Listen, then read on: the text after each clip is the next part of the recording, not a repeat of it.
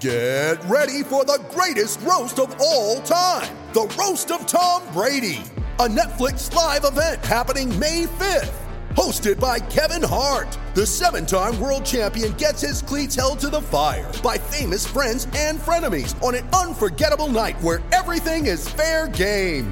Tune in on May 5th at 5 p.m. Pacific time for the Roast of Tom Brady, live only on Netflix. You ready? Showtime. On May 3rd, summer starts with The Fall Guy. Let's do it later. Let's drink a spicy margarita. Make some bad decisions. Yes! Audiences are falling in love with the most entertaining film of the year. Fall Guy. Fall Guy? Fall guy. That's what the poster said. See Ryan Gosling and Emily Blunt in the movie critics say exists to make you happy. Trying to make it out? Nope. Because I don't either. It's not what I'm into right now. What are you into? Talking. Yeah. The Fall Guy. Only in theaters May 3rd. Rated PG-13. Why take one vacation with the family when you could take all of them? With Royal Caribbean, you don't just go to the beach. You visit a private island and race down the tallest water slide in North America. You don't just go for a road trip. You ATV and zip line through the jungle. You don't just go somewhere new. You rappel down waterfalls and discover ancient temples. Because this isn't just any vacation. This is all the vacations. Come seek the Royal Caribbean. Ships Registry, Bahamas.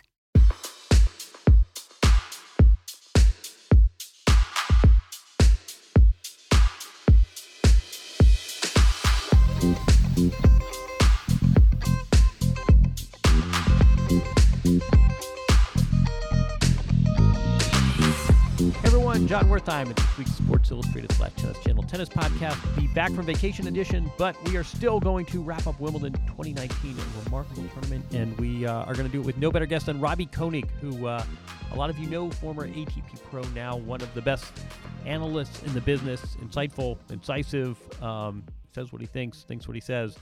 Great guy, and he has a lot of thoughts about Federer, Djokovic's mental strength, the lost opportunity for Roger, the women's event, and just some good tennis talk overall. So let's just bring him on now without further ado. Here is Robbie, and good chat to follow. It is, what is it? It's 8 days after the Wimbledon final, and I ask you, with a little bit of time thickening here, Roger Federer feels blank today. I can totally understand him feeling disappointed, gutted that a golden opportunity has slipped through his fingers to add another major title to his haul and join Martina at 9 singles titles at Wimbledon. And I think it's one that he might rue for a long time. I think it only gets harder to win these things as you get older. Anger, disappointment, nightmares. How do you think this manifests itself? You know, John, I think it's the worst thing for a player to have match points and lose. I've been down that path, on the doubles court at around a 16 match at the U.S. Open, and that was nightmarish for me for months. I can't imagine what it must be like in the finals with the opportunity to beat Rafa and Djokovic in back-to-back matches. I don't think he'd ever done that at Grand Slam level before. Not many have. Nope. So that would have been an incredible feat in itself. And I think a lot of people wrote Roger off against Nadal. They thought Nadal was going to win that, and they thought at best he would get a set against Djokovic in the final. So I think to come so tantalizingly close, and he was asked that question in the press, would it have been easier to accept if he had lost 2-2 and 2? You know what? In some ways, I think it is a little bit easier to accept, because when you have match points and lose matches like this, and the fact that it's the third time it's happened at a major now against Djokovic, I just think it stings even more. And I just wonder to myself, and of course these guys don't operate the same thought process and the same sort of boundaries that us mere mortals do, John. Right. That whether this could be a somewhat of a decline from here on in for Roger, in the way that the 2017 win in Australia was a big springboard for him to grab a few more majors. I'm just wondering if this will put him over the edge now and see him them on a different path. I'll give you 2 words that I would add to that. I think you're absolutely right. I think if someone beats you like Serena was beaten in the final, and someone said, well, what would you rather do, lose the way Serena did, 2-2, less than an hour, or Roger? And to me, it's not even a close call. That someone beats you 2-2, you say too good, I'll get him next time, but today wasn't my day. Where are we going for dinner? You lose in a 5-hour match with history on the line, and you mentioned Martinez 9 Wimbledons, but also 21 majors is padding your lead, and that didn't happen. But the other thing is how significant the 2 words I was going to add were on serve. That those match points did not come, in a tiebreak and a guy serves a bomb and there's nothing you can do. I mean, he was serving for the match. I wonder how much that has to do with it, that you had control. Yeah, that just adds to the pain, right? That adds further to the missed opportunity, and it's not like it's Diego Schwartzman on serve. No disrespect to Diego, but it's one of the greatest servers, right. One of the greatest serves we've ever had in our sport. It's been the cornerstone of his game, the fact that he's been able to win so many matches comfortably in majors, so that when he does get to the back end of majors, he's got plenty of gas left in the tank, and that serve has been critical to being able to do that. So again, it just adds fuel to the fire, and I'm repeating myself a bit here, but that will sting even more, and especially if memory serves at 15-all, he had 2 aces to go up 40-15, John. So it was like he was in a good rhythm. You've got a little bit of rhythm there. You've just served 2 great serves. I mean, against Djokovic, it would be interesting if we actually went back in the match and see that if he had served 2 aces consecutively at all in the whole match, let alone hit 2 in a row to get him to match points. I'll give you another one. I was watching this with Paul Annacone in the studio, who knows Roger obviously as well as anyone, and at 40-15. So, double championship point, double point to win your 21st major. Roger hit a serve up the tee, and Djokovic guessed wrong. I mean, what would have been an ace by a mile. Djokovic wasn't even close. It was a great strategic play, and it missed clearing the net by 2 inches. I mean, it just ticked the net. Those are if this thing is 2 inches higher, Djokovic doesn't get a racket on it, and these are when everyone says the margins are thin. This literally is a 2-inch difference between 21 majors and a happy ending for Roger, and greatest ever, and 15 years, 16 years between majors, and this dark, deep disappointment. Why take one vacation with the family when you could take all of them? With Royal Caribbean, you don't just go to the beach. You visit a private island and race down the tallest water slide in North America. You don't just go for a road trip. You ATV and zip line through the jungle. You don't just go somewhere new. You rappel down waterfalls and discover ancient temples. Because this isn't just any vacation. This is all the vacations. Come seek the Royal Caribbean. Ships Registry, Bahamas. When you need mealtime inspiration, it's worth shopping Kroger, where you'll find over 30,000 mouth-watering choices that excite your inner foodie. And no matter what tasty choice you make, you'll enjoy our everyday low prices, plus extra ways to save, like digital coupons worth over $600 each week. You can also save up to $1 off per gallon at the pump with fuel points. More savings and more inspiring flavors make shopping Kroger worth it every time. Kroger, fresh for everyone. Fuel restrictions apply. With threats to our nation waiting around every corner, adaptability is more important than ever. When conditions change without notice, quick strategic thinking is crucial. And with obstacles consistently impending, determination is essential in overcoming them. It's this willingness, decisiveness, and resilience that sets Marines apart. With our fighting spirit, we don't just fight battles, we win them. Marines are the constant our nation counts on to fight the unknown. And through adaptable problem solving, we do just that. Learn more at Marines.com. What about the other side of the net? What did you learn about Djokovic a week ago Sunday? I learned that this guy, he didn't even play his very best tennis in the final. Is going to be very difficult to beat in the next 3 or 4 years.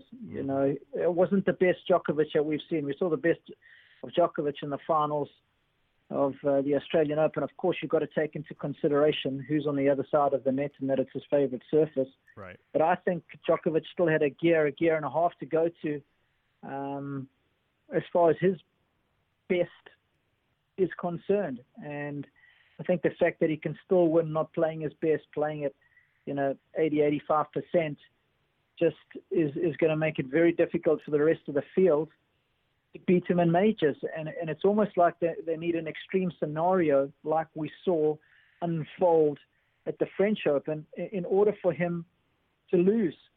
I think he is so clutch mentally. It showed us how strong he is mentally. It really is just an affirmation of everything that Novak is all about. This ability in the last, what are we now, since 2011, 8 years, to be the dominant force, whether he's playing well or not, against two of the greatest players to ever play the game. And I think mentally we learned a lot about him in his post-match press conference. There were some very interesting things that were said. He spoke a lot about visualization and how, in his mind, he turned everything around. When the chants were for Roger's name, he visualized it and heard it being Novak's name. And, of course, everybody in the press room laughed. Not him, though, because he knows how important that was to his success. And he knows how important it is to be strong mentally. And you get the sense, John, that he works on it on a daily basis. I think in a lot of sports, sportsmen and sportswomen speak about the importance of being tough mentally, but how many actually practice visualization and mental training on a daily basis? I get the sense that he does. You are stealing all my lines. I am so with you on this. And I think that a few years ago, he spoke about visualization and self-actualization and the whole peace and love phase and the guru, and everybody sort of giggled. And sports and psychology as an overlap still has a while to go. Still has a ways to go, and it's one of these things, if you tell me you're serving wide, I can see you serving wide. If you tell me you're feeling self-actualized, that's not something that translates to the fan, and I feel like gradually he is showing, and I think that bit, you said it, I think that's absolutely right, that bit about hearing the crowd, and when they say Roger, Roger, you're hearing Novak, Novak, that's a concrete example, but I feel as though one of Novak's legacies is going to be that he has really not just taken the stigma off of all of this mental health and on all of this sort of the spiritual component to sports, but the results kind of speak for themselves. I mean, you giggle all you want at health and wellness, and some of his tweets seem a little sort of touchy-feely and a little bit out there, but I think that final, I think you're absolutely right, and I think that he gave that concrete example of hearing the crowd cheering for him when you and I both know it was probably 95-5 for the other guy. I think this is really significant, not just in his career, but I think this is going to be one of his real legacies, that he did not reinvent tennis. He didn't serve differently. It's not like Nadal, who brought a completely different geometry and sensibility to the sport. But I think this whole business of mental health is going to be really part of Djokovic's tennis legacy. Anyway, Too true, John. We agree. Too true. And,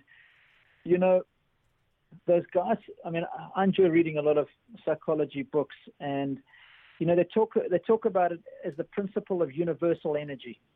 And, he talks about energy and all that sort of stuff. And he is able to connect with it. It's very interesting. I had a long chat with Gerhard Philgrich, who's his physical trainer. And, he doesn't like to do anything in a gym. Right. Little time as possible in a gym. He likes to be outdoors. Everything has to be structured outdoors. Upper body exercises will be things like canoeing. Likes to do a lot of running without shoes on, feel the earth beneath his feet. Riding a bike up a hill rather than doing a stationary bike in a gym. So he does everything that he possibly can to embrace and connect with that power that he and many psychologists call universal energy. And, in a small way, I had that when I came back from injury as a 22-year-old and started reading many different books about it. And you know what? I couldn't believe the difference it made to my game on a small scale. So And I wasn't as disciplined as this guy. I had a bit of success for 6 months, and I kind of forgot about it. So when you've got somebody who is so dedicated to mental training, and we all speak about it, but he actually does it, I'm not surprised that he gets the results that he gets. Some people might call it luck, call it whatever you want, surviving these match points, got a little lucky, but he's got lucky too often for it to be luck. No, I totally agree with you. And I think if Stan Wawrinka says, I lost 10 pounds and here's a selfie and you can see my abs, that makes immediate sense to everyone. If someone says I'm feeling positive energy and I'm visualizing success in a new way and I'm connecting with my chakra, that's less concrete. So someone else I was talking to, I don't want to sell him out, but I do want to quote him. A recent top 10 player who also, he had a theory too. He said, look, everyone knows there is not a lot of warmth that passes between Federer and Djokovic. I mean, again, you see they played a 5-hour match, 7-6 in the fifth, the Wimbledon final. Compare that to the post-match, not just the handshake, but sort of the post-match spirit after the 2008 final with Rafa and Roger versus the spirit the other night. I mean, it's clear. I don't know if there's active dislike, but it's clear that there's some friction and there's not a lot of warmth that passes between Roger and Novak. And this former player said that Novak responds to that much better than Roger does. And Roger wants to like everyone and wants everyone to like him and doesn't need tension and is much more comfortable when there's a certain fondness. And Novak is much more comfortable with the confrontation and sort of the personal animus. And he thought that played a role in the final. You have any thoughts on that? Yeah, I think it's definitely fair comment. But your American was coming out of me there saying 7-6 in the fifth, I think, John. What did he say? 7-6 in the fifth. What did I say? No, you said 7-6 in the fifth. I thought it was 13-12 in the fifth. Oh, yeah, exactly. You're right. The tiebreaker threw me. No, you're right. It was 13. We're all getting used to. We can talk about that too. We're all. You're absolutely right. We're all getting used to this. It was a tiebreak at 12-all. How quickly we forget. But we can talk about that as well. But yeah, you're. No, I hear where you're coming from. Taken. But just to get back to your points, I think you're right.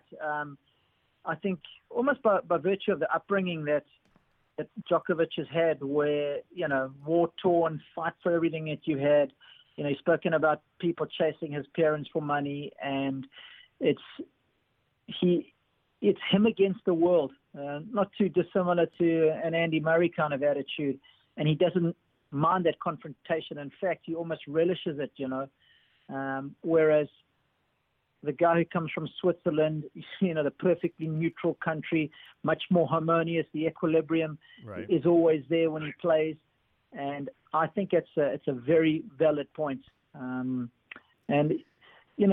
Roger and Rafa have what they've had for so many years, but I think you even see it with Djokovic and Nadal to a large degree. I saw a lovely montage of them shaking hands.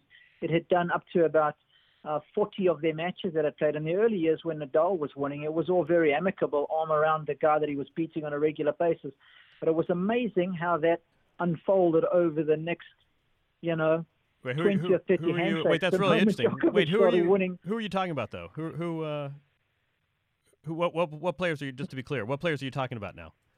No, so that was initially, when I was you were comparing handshakes, and I was saying that, in the early years when Djokovic and Nadal were shaking hands, that was very amicable from Nadal's side because he was winning a lot. But that's changed a lot in the last, 10 or 15 times that they've played.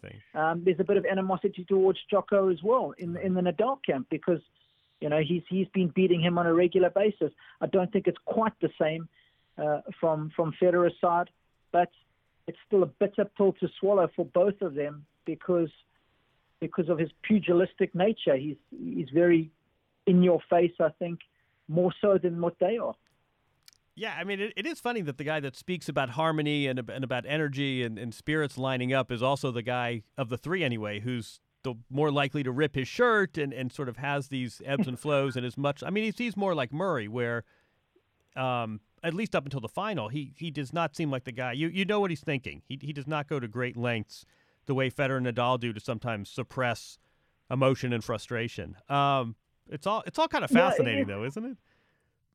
No, it is. I mean, it's such a good point to raise. I'm almost contradicting myself, as you say. You talk about this harmonious mental state, but I think the key is when he loses it for a moment or two, and then he's quickly back into trying to find his equilibrium again. Right. But right. Yeah, to balance those two opposites is not easy, but I think he does an unbelievable job of doing it. And as we both know, I think in 2008 everybody had chosen sides. You were either a Federer fan or a Djokovic or a Nadal fan. Right. And then obviously this guy comes in between everybody. So I think he gets a bit of a raw deal, because I don't think the Federer fans have enjoyed it, and I don't think the Nadal fans have enjoyed him. Coming between their two men.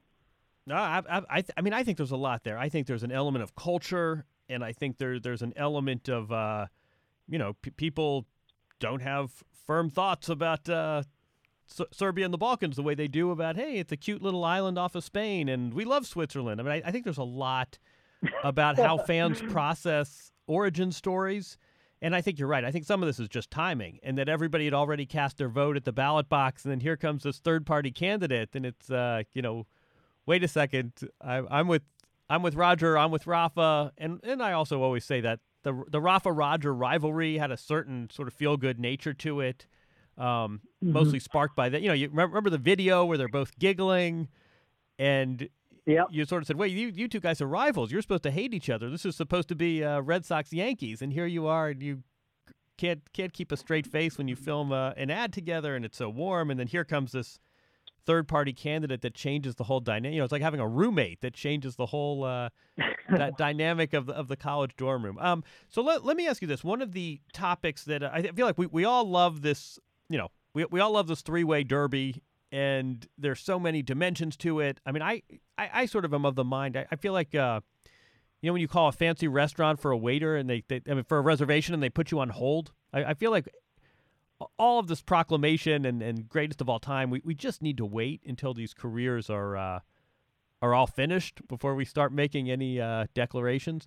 But I also feel like the other part of this whole conversation is, where's the bench? Where are the guys 4, 5, 6, 7, 8 who are challenging? I mean, I think we all knew when the draw came out for Wimbledon that, boy, Djokovic is really lucky because he's in the half of the draw that doesn't have the other two. And so part of this whole discussion about the big three, I think also there's an element of what's the problem with the other 125 players in the draw who aren't mustering much of a challenge. A lot of theories floating around why. Do you? And I don't think there's one answer necessarily, but where's everyone else? What's the problem with the rest of the field? I think the problem with the rest of the field is they've grown up in a generation in the last 10 or 15 years when it comes to developing their game, where the game has become very, what's the correct word? I guess vanilla in the way it's played now. Every single person plays the same way. The string technology, the racket technology, slowing down the courts hasn't encouraged creativity in our sport enough. You swing as hard as you can with a powerful racket and Luxilon strings. Right. And, you become as beast of an athlete as you possibly can. And, you've got a decent shot of having a career. And everybody's always scared of deviating from the norm and what is working. So that's why you get what we have now. And I think that is part of the problem with the sport. I had a lovely discussion with Kevin Curran not so long ago, former Wimbledon finalist in '85, and he often said to me, Rob, I don't believe that the dimensions of the court and the height of the net in particular was created for, first of all, for people who are 6'3", 6'4" on average, or 6'2" on average, whatever it might be these days. Right. And don't forget, back in the early days, you played with 65 square-inch wooden rackets that were so heavy, so you couldn't hit the ball over the net with these incredible amounts of spins. So it's almost like a different sport that we're playing from what our forefathers probably had in mind, where it was work the rally a bit, come and hit a few volleys, and then maybe finish it off with a smash at the end. So I think our sport is lacking creativity, and this next gen of players don't have enough tools at their disposal to outthink and outmuster these three guys who have so many. And of course, Nadal is the ultimate beast. So he has become more beastly than anybody else who's tried to play the way that this new generation is playing. So he is the kingpin there. They've got a lot of catching up to do. He's so unique in that department. And in the other two, or Roger, you've got somebody who's just so unique that we're not going to see in our lifetime again. Right, I don't think so. And then in Djokovic, you've got somebody who's almost like a hybrid of the two. So it's the situation that is so incredibly unique. It's like having three Usain Bolts. In fact, you might have even used that analogy when we were chatting at Wimbledon. It's like having three Eliud Kipchoges. I mean, at the same time. Nobody thought we'd get to Pete's 14 majors for a long time. Right. We've got three in the next generation who have also passed that and then some. I think you're absolutely right. I mean, I think we also need to say these three guys are just tremendous. So any discussion of where's the rest of the field, you don't want to shortchange the three guys on top. I still think money has a lot to do with this. In terms of what, John? I think in a lot of ways. I think part of it is just resources, right? That these guys have personal, toenail clippers, and it's very, when you make $50, $60, $70 million a year, and you're not flying coach, and you have a whole team, and everything, every creature comfort, every piece of science. I mean, Roger, I don't know if you saw the piece that Simon Briggs did, that at least Novak and Roger are spending six figures on analytics.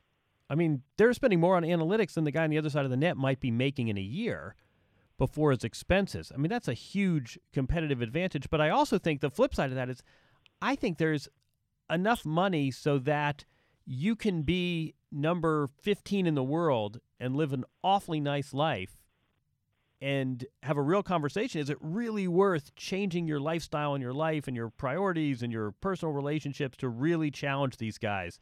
How many guys are there, do you think, in the top 40 who say, you know what, I'm perfectly comfortable. I've got a nice chunk of change coming in, and I have, I get to drive what kind of car I want to drive. It's a good life. Does Nick Kyrgios really have any sort of financial pressure to be a better player? He makes $4 million a year by being Nick Kyrgios. Does he really want to change that to make a run at these guys, or is he complacent with where he is? So I think the money is sort of a shield and a sword for the big three.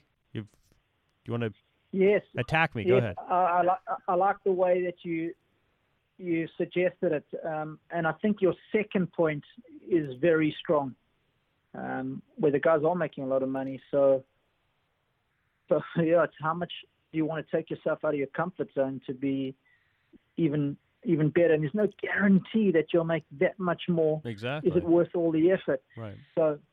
And I didn't think of that side as much when you initially asked me your question. So I definitely agree with that.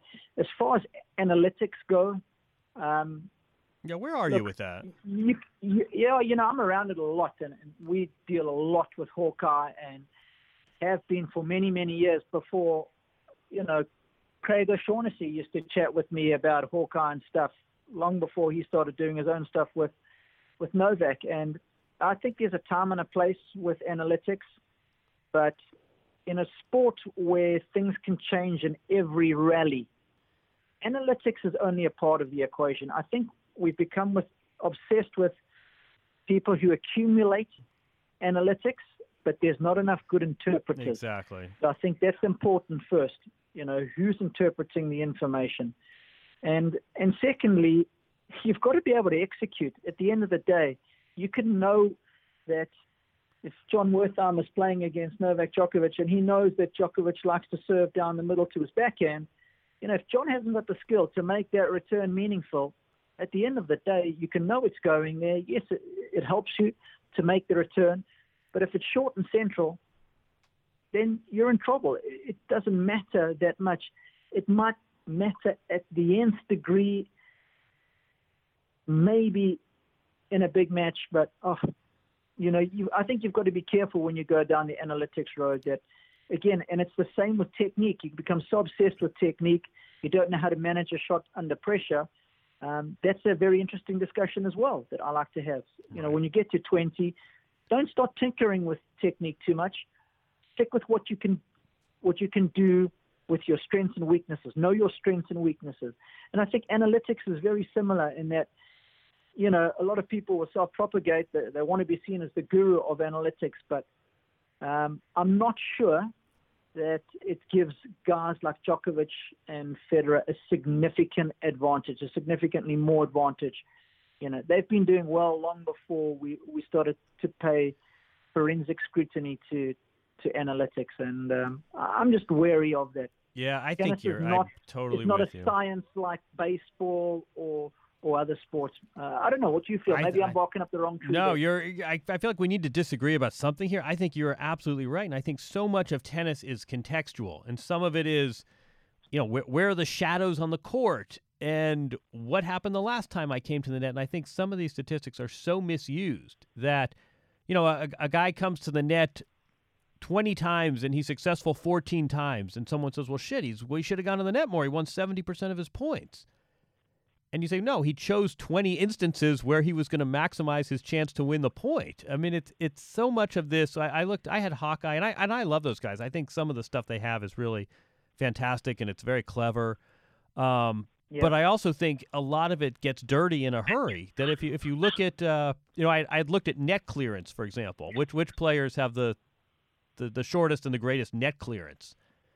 And what you realize is, a guy, you know, a hard-charging guy comes to the net and you throw up 5 topspin lobs because your opponent is coming in on you, and that changes your net clearance. And that may have no bearing on the match, but it can distort the statistics. So I think tennis is so much about context and so much about the matchup and so much about what the player on the other side of the net is doing or not doing, that if a guy's guarding the line, yeah, you might serve to the body more. That doesn't mean it's necessarily your tactic. You're playing to the context. So I think that, absolutely, you know, I always think more data is always better than less data, but I think you're absolutely right that the application really needs to be, especially in this sport. You know, a free throw is a free throw. So, sorry, go ahead. No, I was going to say, and especially in break points, I'd like a category as well for break points. If a person has a poor breakpoint conversion rate, for example, you know, in those breakpoints, how many were forced errors, or how many times did the guy saving the breakpoint hit a winner against you? Because I think that is of vital importance, because I think it puts the statistic in a much more clearer light. If you've missed 5 short forehands on the breakpoint to break, that's a different story. Right. No, and that's why I said the same thing about Federer, not just having 2 match points, but on his serve at 40. I mean, that's a lot different than I've got a match point against John Isner and he serves 138 and hits the line, nothing I can do. That's a lot different from you're in a 50-50 neutral rally and, you know, shank a backhand. But anyway, let me all right, let's, you know, the other thing I wanted to ask you, though, that was really interesting when this discussion about what's happened to the rest of the field and why are these 3 guys still allowed to ride high deep into their 30s. And so I think it was Judy Murray, and we like Judy Murray, so we're going to credit her anyway. I think it was Judy Murray who pointed out that these 3 guys grew up before the iPhone, and that growing up with phones and social media has a real manifest bearing on focus and concentration, and that it's not insignificant and it's not coincidental that these 3 guys were pre-phone and basically the rest of the field. And I've heard these stories. I mean, there's a top 10 player, and one of his coaches says we couldn't play practice sets. He couldn't get through a whole practice set without walking over to the chair and checking his social media. You think there's any validity to that? That the phone really plays a big bearing, especially in you're competing in 3 of 5 matches that could go 5 hours, and short attention spans and social media instant gratification is one of the reasons these 3 guys are able to continue to triumph. Think there's anything there? Well, that's a fascinating discussion to have, and I think, you know, I'm no guru in social media and the effect that the phone has, but from what you read, you know, attention spans are becoming shorter and shorter for kids, and in a tennis context, let me play devil's advocate here. I guess I could say that you don't have to keep your concentration for 5 hours straight. You're basically keeping your concentration, and then you're playing a point. You've got that downtime in between points before you play the next point where the concentration is maxed out. So maybe I could argue that your concentration is ebbing and flowing in a match, and you're not always jacked up for 5 hours on maximum concentration. You've got the change of ends as well, right. Just to tone down and perhaps not have to think about tennis. But man, I'm not sure if I've got the right answer to that, but it is a fascinating thought to have that in this day and age, kids do not concentrate as well as they do. Maybe, playing in the sand in the back garden for 2 or 3 hours had certain benefits to tennis players that we didn't know about. No, but you think about Roger, Roger riding his bike. I can't argue against the logic. Interesting. It was more of a thought exercise, I think. But I know I think it's interesting. All right, we've given short shrift to the women. Let's try to correct that. Thoughts on the women's draw? Yeah. Simona Halep, big. That's a huge clutch match performance. But thoughts on the women's draw in general? So many good storylines. I mean, obviously from an American standpoint of continuity of greatness in the women's game, this Coco Gauff is an incredible story. The first week, she pretty much lit up the first week on her own. Such an exciting talent, the poise. I mean, my boy's 15 years old. He loves this tennis. He wants to pursue tennis as a career. Could I even imagine him playing on center court and doing as well as she did? It's mind-boggling stuff, John. It's incomprehensible. I think a lot of us did the same thing. I'm a tennis dad. Right. I think it's great for the future of the game. I think it's so important to have Americans do well in the sport, men or women, such a big market. So that's great. Probably a match that I don't know how much was talked about by you guys, and it was a match that I commentated on, and that's the success that Alison Risk had. That really resonated with me. Somebody who's a little older, really excelling on a surface she deserves to excel on, and how close she was. One of the best matches I commentated, her first match against Donna Vekic, man. What quality from those two. I couldn't believe it. Court number one, she was down and out, down 4-1, break points to go down 5-1. Next thing you know, she's in the quarterfinals of Wimbledon. But the manner in which she got there, that really resonated with me. Big time. And she has since gotten married, I'll hasten to add. Say that again, John. She has since she is still Alison Risk, but she now has a husband since Wimbledon. She got married true. over the weekend. I saw those pictures and the dancing going on from Alison's side. Someone who disappoints me is Sloane Stephens. I think she is one of the greatest natural athletes I've ever seen on a tennis court. And I believe she should be challenging regularly at the sharp end of these majors. I think I should be penciling her into the semifinals almost every major. That's how good I think she is. So, yes, she lost to Jo Konta, and that's a fantastic story as well. Here's somebody who struggled for a while after having initial success in Wimbledon, but to come back and play as well as she has done. I think that's a fantastic story. She got a hard time at a press conference after the loss from some journalists, but I think they'll never understand what a tennis player goes through. I think it's the toughest sport out there by far, and I'll have a discussion with anybody about it. So I've got a lot of admiration for what Jo's done. Laura Davis, what a good story that was. Beating the defending champion early on. The manner in which she beat her, I thought was incredible. The way she just beat her down in that deciding set. It was a nice little storyline again for me, commentating on that match, and certainly from an American perspective, that was good. And maybe I should ask you this question.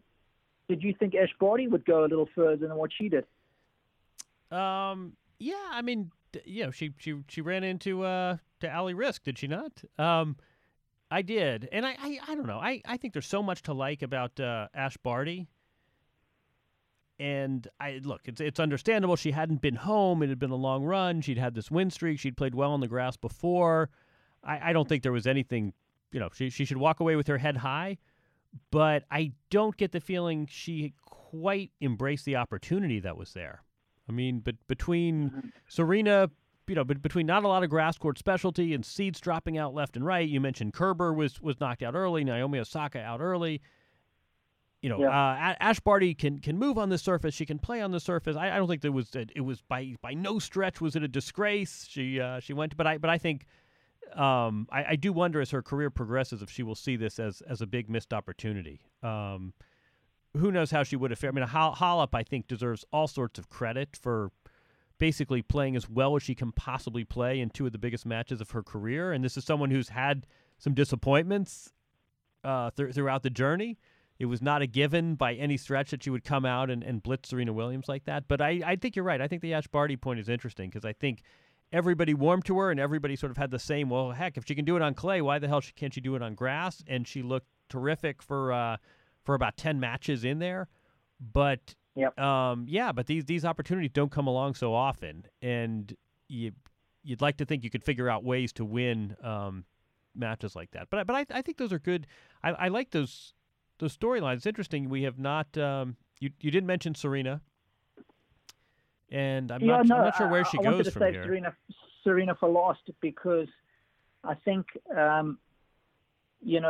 it'll be fascinating how she goes forward from here. Will she play more? I think it's important for her now to realize that she needs to play more going into these big tournaments if she wants to win another major and get to number 24. But in many ways, I think it's having the humility now after not grabbing a title for a while to say, okay, you know what? I need to play more. I can't just show up to the big dance and pull it off now. And is she willing to do that? Because we know that if she gets matches under her belt, gets the fitness, I think that was the biggest thing for me. The movement was exposed very well by Halep against her.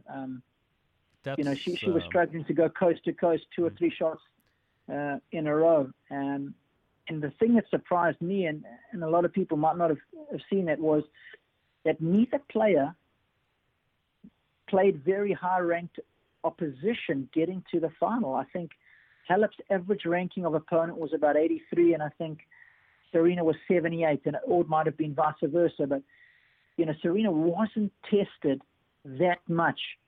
So perhaps in coming up against and Halep playing as well as she did, it was the worst case scenario for Serena. I think the highest ranked opponents, I don't have it in front of me, I think the highest ranked opponent she had was Julia Gurgis, who I don't know, Carlos Suarez Navarro, who'd never won a set from her. I mean, Serena's draw was awfully nice, and she played herself into form. She was terrific in the semifinals against Strycova. I just think that, I worry about Serena because I feel like on grass you don't have to play that kind of defense, and you can camouflage. You can camouflage the movement, especially against lesser opponents. It was exposed against Halep, who I think you're right turned that into a track meet and was clearly the more fluid mover and the better athlete. But I worry if Serena's movement is exposed on grass, where you don't have to play as much defense, I don't know what that means for the rest of the year for her. And remember, she usually shuts it down after the U.S. Open. So, I mean, in theory, she's got one more chance, and then perhaps we'll see you in Australia. So, all right, let me ask you one more. Sorry, go ahead. John, one more thing off the back of the loss as well for Serena is how that resonates in the locker room. And I think that's often a point that's overlooked, and that more and more players will have the belief now when they take her on in big matches that she can be fallible in those tight situations, in those very important situations. So it's a double whammy.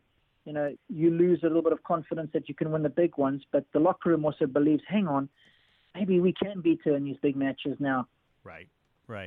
No, I think aura is clearly, and I thought the same thing after the French Open. I mean, this was Sonia Kenin basically on the big court staring down Serena Williams. Sure, it was clay, but I think Wimbledon represented her best chance to win that 24th major, at least in 2019. And now I think she's got to figure out what her level of devotion and dedication is. All right, so here's my sweeping question. One of the reasons I enjoy talking to you so much is you have a great sense of X's and O's, and you bring former player sensibility, but you also have sort of a very healthy and I think reasoned outlook on the sport in general, and sort of can see can see the big picture, which not everyone always can. I mean, given sort of where tennis is and everything put together in ATP politics and this ITF madness and 37-year-olds, and I mean, just sort of big picture. Do you like where the sport is right now? You know what? I'll tell you this. I'll answer it like this. I came home from Wimbledon, and people who would never discuss tennis with me were just talking tennis to me. They were talking about one of the best days they've ever been part of in sport. There was a Cricket World Cup going on at the same time. They were flicking between channels, constantly talking to me about how was Halep able to beat Serena in a final. You know, these aren't hardcore tennis fans, so they don't understand the dynamic like we do. And, you know, every sport has political issues. Ours probably feels bigger to us at the moment because we are in it. It's in our face day in and day out. Right. But the guys at the FINA World Championships have got issues right now as well with Chinese swimmer who they feel shouldn't be there. So, you know, I think every single sport has ebbs and flows in politics. We're trying to shake out some things at the moment. And you know what? It actually might be a good thing in that we can clean up our act and align things better. We might see it as a wonderful hinge point or tipping point in the tennis structure in years going forward. But people talking about Nick Kyrgios, good or bad, I think every sport has a villain, and it gets people talking about the sport. John, me and you have plenty of conversations about this. Is it entertainment? Isn't it? Is it good for the sport? Is it bad? It is definitely a form of entertainment. So, you know, yes, I think tennis it's on a lot of people's radar, and I think that's all you can ask for. How people interpret the sport, we can never control that. And I think if you try and control it too much from an ATP or an ITF point of view, you've got to be careful. I always think in this day of social media, the average tennis fan, follower, the average sports fan is so better informed now than they ever were. Right. That you can't control how people think. And I think at least if your sport is out there and it's grabbing headlines for hopefully mostly the right reasons, but hey, don't discount the wrong reasons either. I wish we disagreed a little bit. Maybe next time we'll come up with some polarizing topics in advance. I had this. I mean, you're echoing. John, well, let me ask you the same question. You know, what? No, it's exactly the same answer. I do these interviews, you know, and it's Toronto radio or someone, you know, National Public Radio. People want to talk about, hey, let's call the tennis guy, and they don't ask about, you know, Justin Gimelstob's name does not come up. Dave Haggerty's name does not come up. Nobody's caring about Davis Cup formats and this ATP event in Australia. They want to know about Roger and Rafa and Serena and now Coco and what's going on with Sloane Stephens, and is Novak going to catch? I mean, this whole big three go, 2018, 16, that's what people are talking about, and we're all in this bubble, and it's amplified by social media, and it's the conflicts of tennis where colleagues have board positions, and you know, the same people that we are seeing in the TV halls or in the media also have these appointments, so we're probably extra tied into, you know, the guys at ESPN don't have colleagues who are also on committees that are making policy. And I think that, and I'm as guilty as this as anyone, but we get so blinded by this little ecosystem that we forget that to the average fan, Justin Gimelstob and the ATP, you know, chaos the weekend before Wimbledon is absolutely irrelevant. They want to know, is Novak catching Roger? And they want to know why Zverev is in a slump. And they want to know if Coco Gauff should be playing the U.S. Open, and is she really going to be a future champion? They just don't care about the stuff that I think sometimes we spend too much time talking about in our little chambers. But that's my you and I are in agreement, in other words. That's no fun. All right, listen. Next time we're going to do this, we're going to come up with some real sort of we need some real debate. This was far too much backslapping. It's always a pleasure. This was longer than I thought it was, always but this is great conversation. We'll do it again soon. I hope we'll see you. We're going to see you in the States here, right?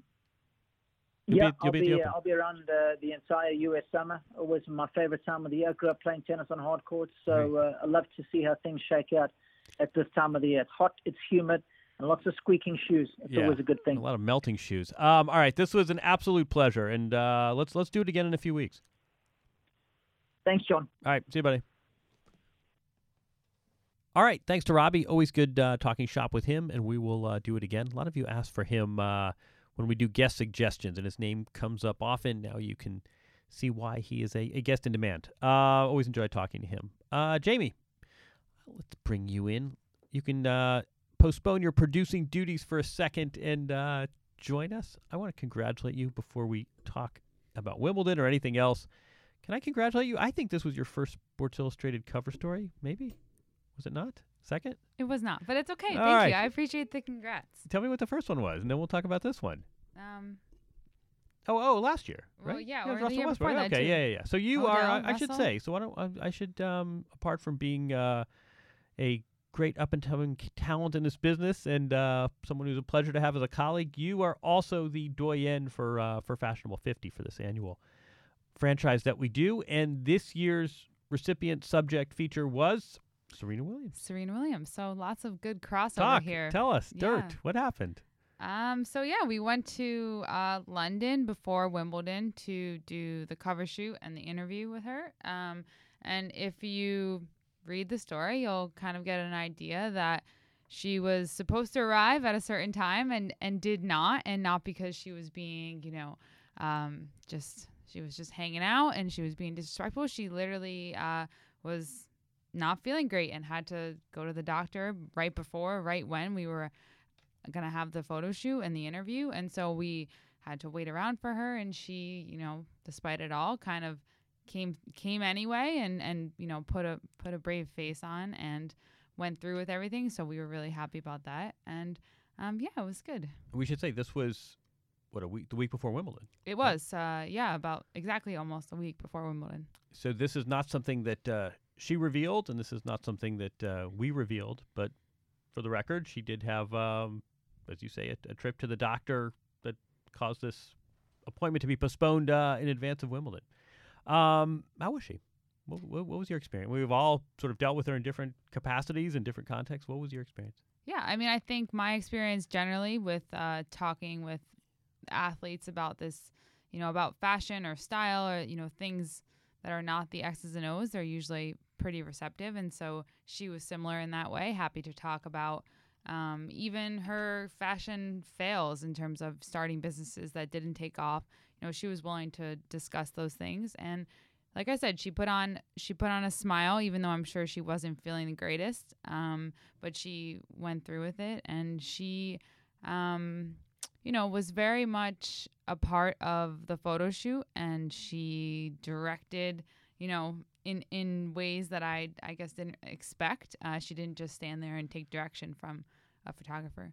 I think a lot of athletes are like that, but I think she really takes it to an extreme. If you say to her, boy, at 4-2 in the third set, I noticed you started slicing your backhand, you can see her eyes glazing over and you can see her losing interest. If you talk about something having nothing to do with tennis, and it could be Venus, and it could be motherhood, and it could be fashion, she blazes to life. She so much would rather talk about something other than her day job.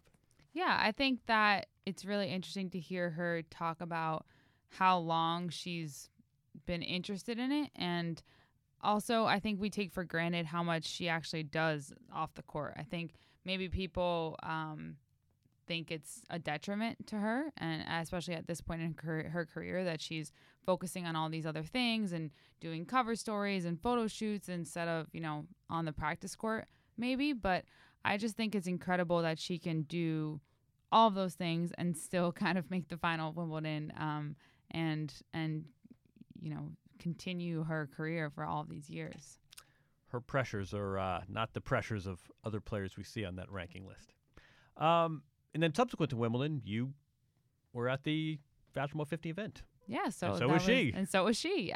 So she came, and it was really interesting to see her post Wimbledon. I, of course, we all wish that she had won. I had picked Federer and Serena at the beginning of this tournament, and it was looking real good heading into that final weekend. I really did think, the two of them were in good position. And, you talked about this with Robbie, but unfortunate situation for Federer, kind of grinding it out to the end there. For Serena, two very different kinds of finals. Very different finals. But she was great, and there was a ton of other athletes there. And this was in LA. I mean, this was set the stage. This is a few days after Wimbledon. She's showing up in LA. Less than a week after Wimbledon. She's in LA.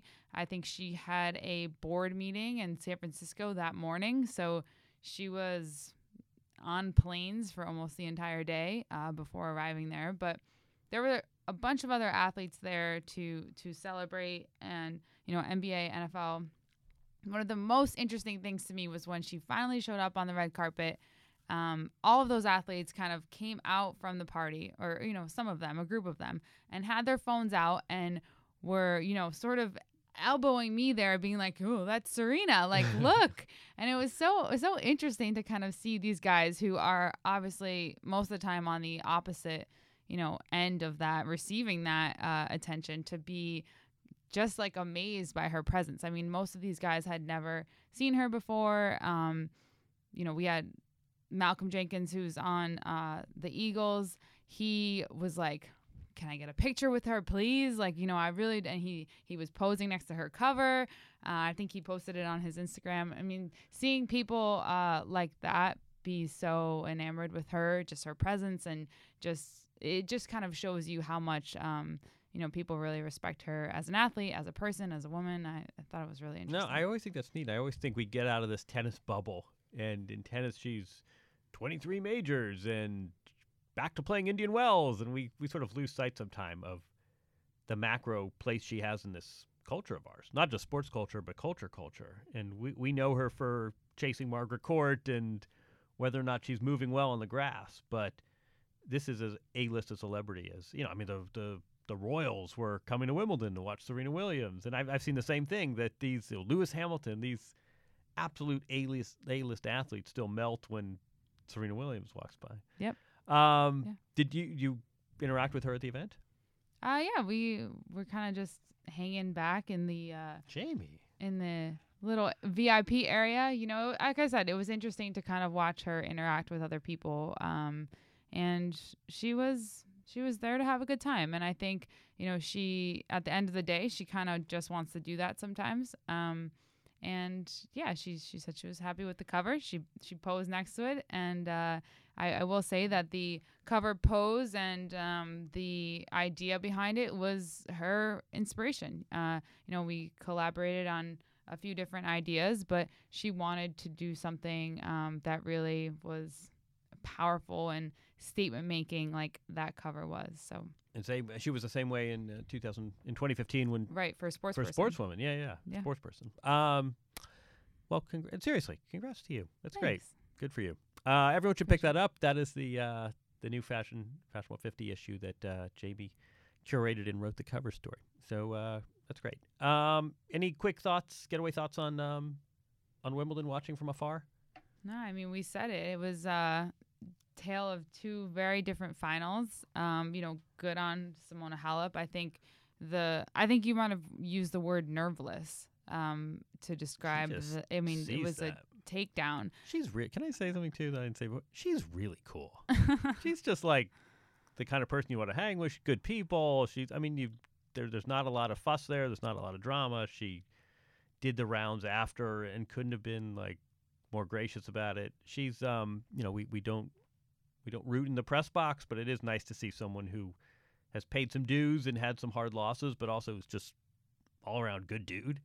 I thought she played great, but I also thought she really distinguished herself in victory as well. I agree that we've seen her have some difficult losses and just not able to pull through when we thought she was going to, and now that she's finally gotten that first one, it's nice to see her come to a final and just completely dominate. On the flip side, I was very shocked at Serena's just lack of.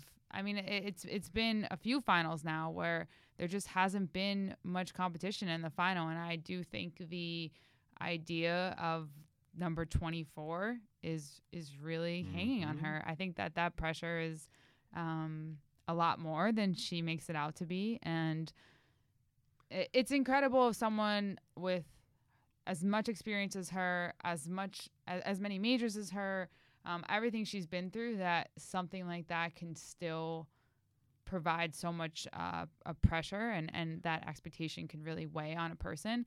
I think it just says a lot about the accomplishment, but also just about her. Yeah, no, I think she doesn't always give up much, as you yourself witnessed firsthand, but she has been very outspoken. I don't know about outspoken, but she's made it clear that this Margaret Court, here's this woman from Western Australia who's 40 years older than she is, but Margaret Court's kind of her new rival. And she wants that 24, and I think it's a silly record, and I think Serena could walk away tomorrow and we would all say she's the best ever, but she has in her head she wants this goal. She's going after it, and I think with that, I think you're absolutely right. I think with that comes a certain amount of pressure. She's put herself out there. She has made this a target, and when you're 2 sets away from achieving this goal, you can get nervy. And, nerves, we think about nerves in tennis as missing first serves and as, some pressured shot making, but also nerves affect the way you move around the court. Nerves affect mobility and muscles, and it's not just how you execute hand-eye, it's movement too. And I think that when Robbie brought it up, how sort of lacking in movement she was in that final, I wonder, sure, some of that is almost 38 years old, and but it's paralyzing. But I think it's paralyzing, exactly. Yeah. So anyway, we will see what the hard court circuit brings. I guess it's kind of interesting one way or the other, right? I mean, if Nadal wins the U.S. Open, it's fascinating. If Djokovic wins again and edges ever closer, it's fascinating. If Roger, whatever happens, it's worth watching. And then after that, the drop-off. Yeah, we're all postponing what tennis is going to look like in 4 years when we're watching players who may have won 1 or 2 majors competing in finals and not going for whatever we had, the 36th combined major. Anyway, all right, that does it for this week. Again, thanks to Robbie. Always great. I thought that was a really good, owing entirely to him, really good discussion. And congrats, Jamie, again. Everyone should read your story and see your handiwork. That was great. And I think, Thank you. Honestly, I think Serena and Sports Illustrated have a very nice relationship these days. And I think one reason is that she has been portrayed in a way that goes above and beyond what she's done as a tennis player. So stories like yours contribute to that. I thank everyone for all your suggestions and sort of your texts and emails, and we should get so-and-so on the show. Again, these podcasts are really hard to do on site and at events. Some of it is just finding quiet. Some of it is coordinating with guests. Everyone's running in 100 directions, schedules. Of course. There's something sort of counterintuitive that you'd think we should be doing this every day. Maybe we'll figure out a solution for the U.S. Open, which is easier and we don't have the time differences. But anyway, all right, good listen. We went really long this week. Thanks to everyone. You can subscribe on iTunes, Stitcher, wherever podcasts are sold. We'll have a new guest next week. Thanks, Jamie. Thanks, Robbie. And have a good week, everyone.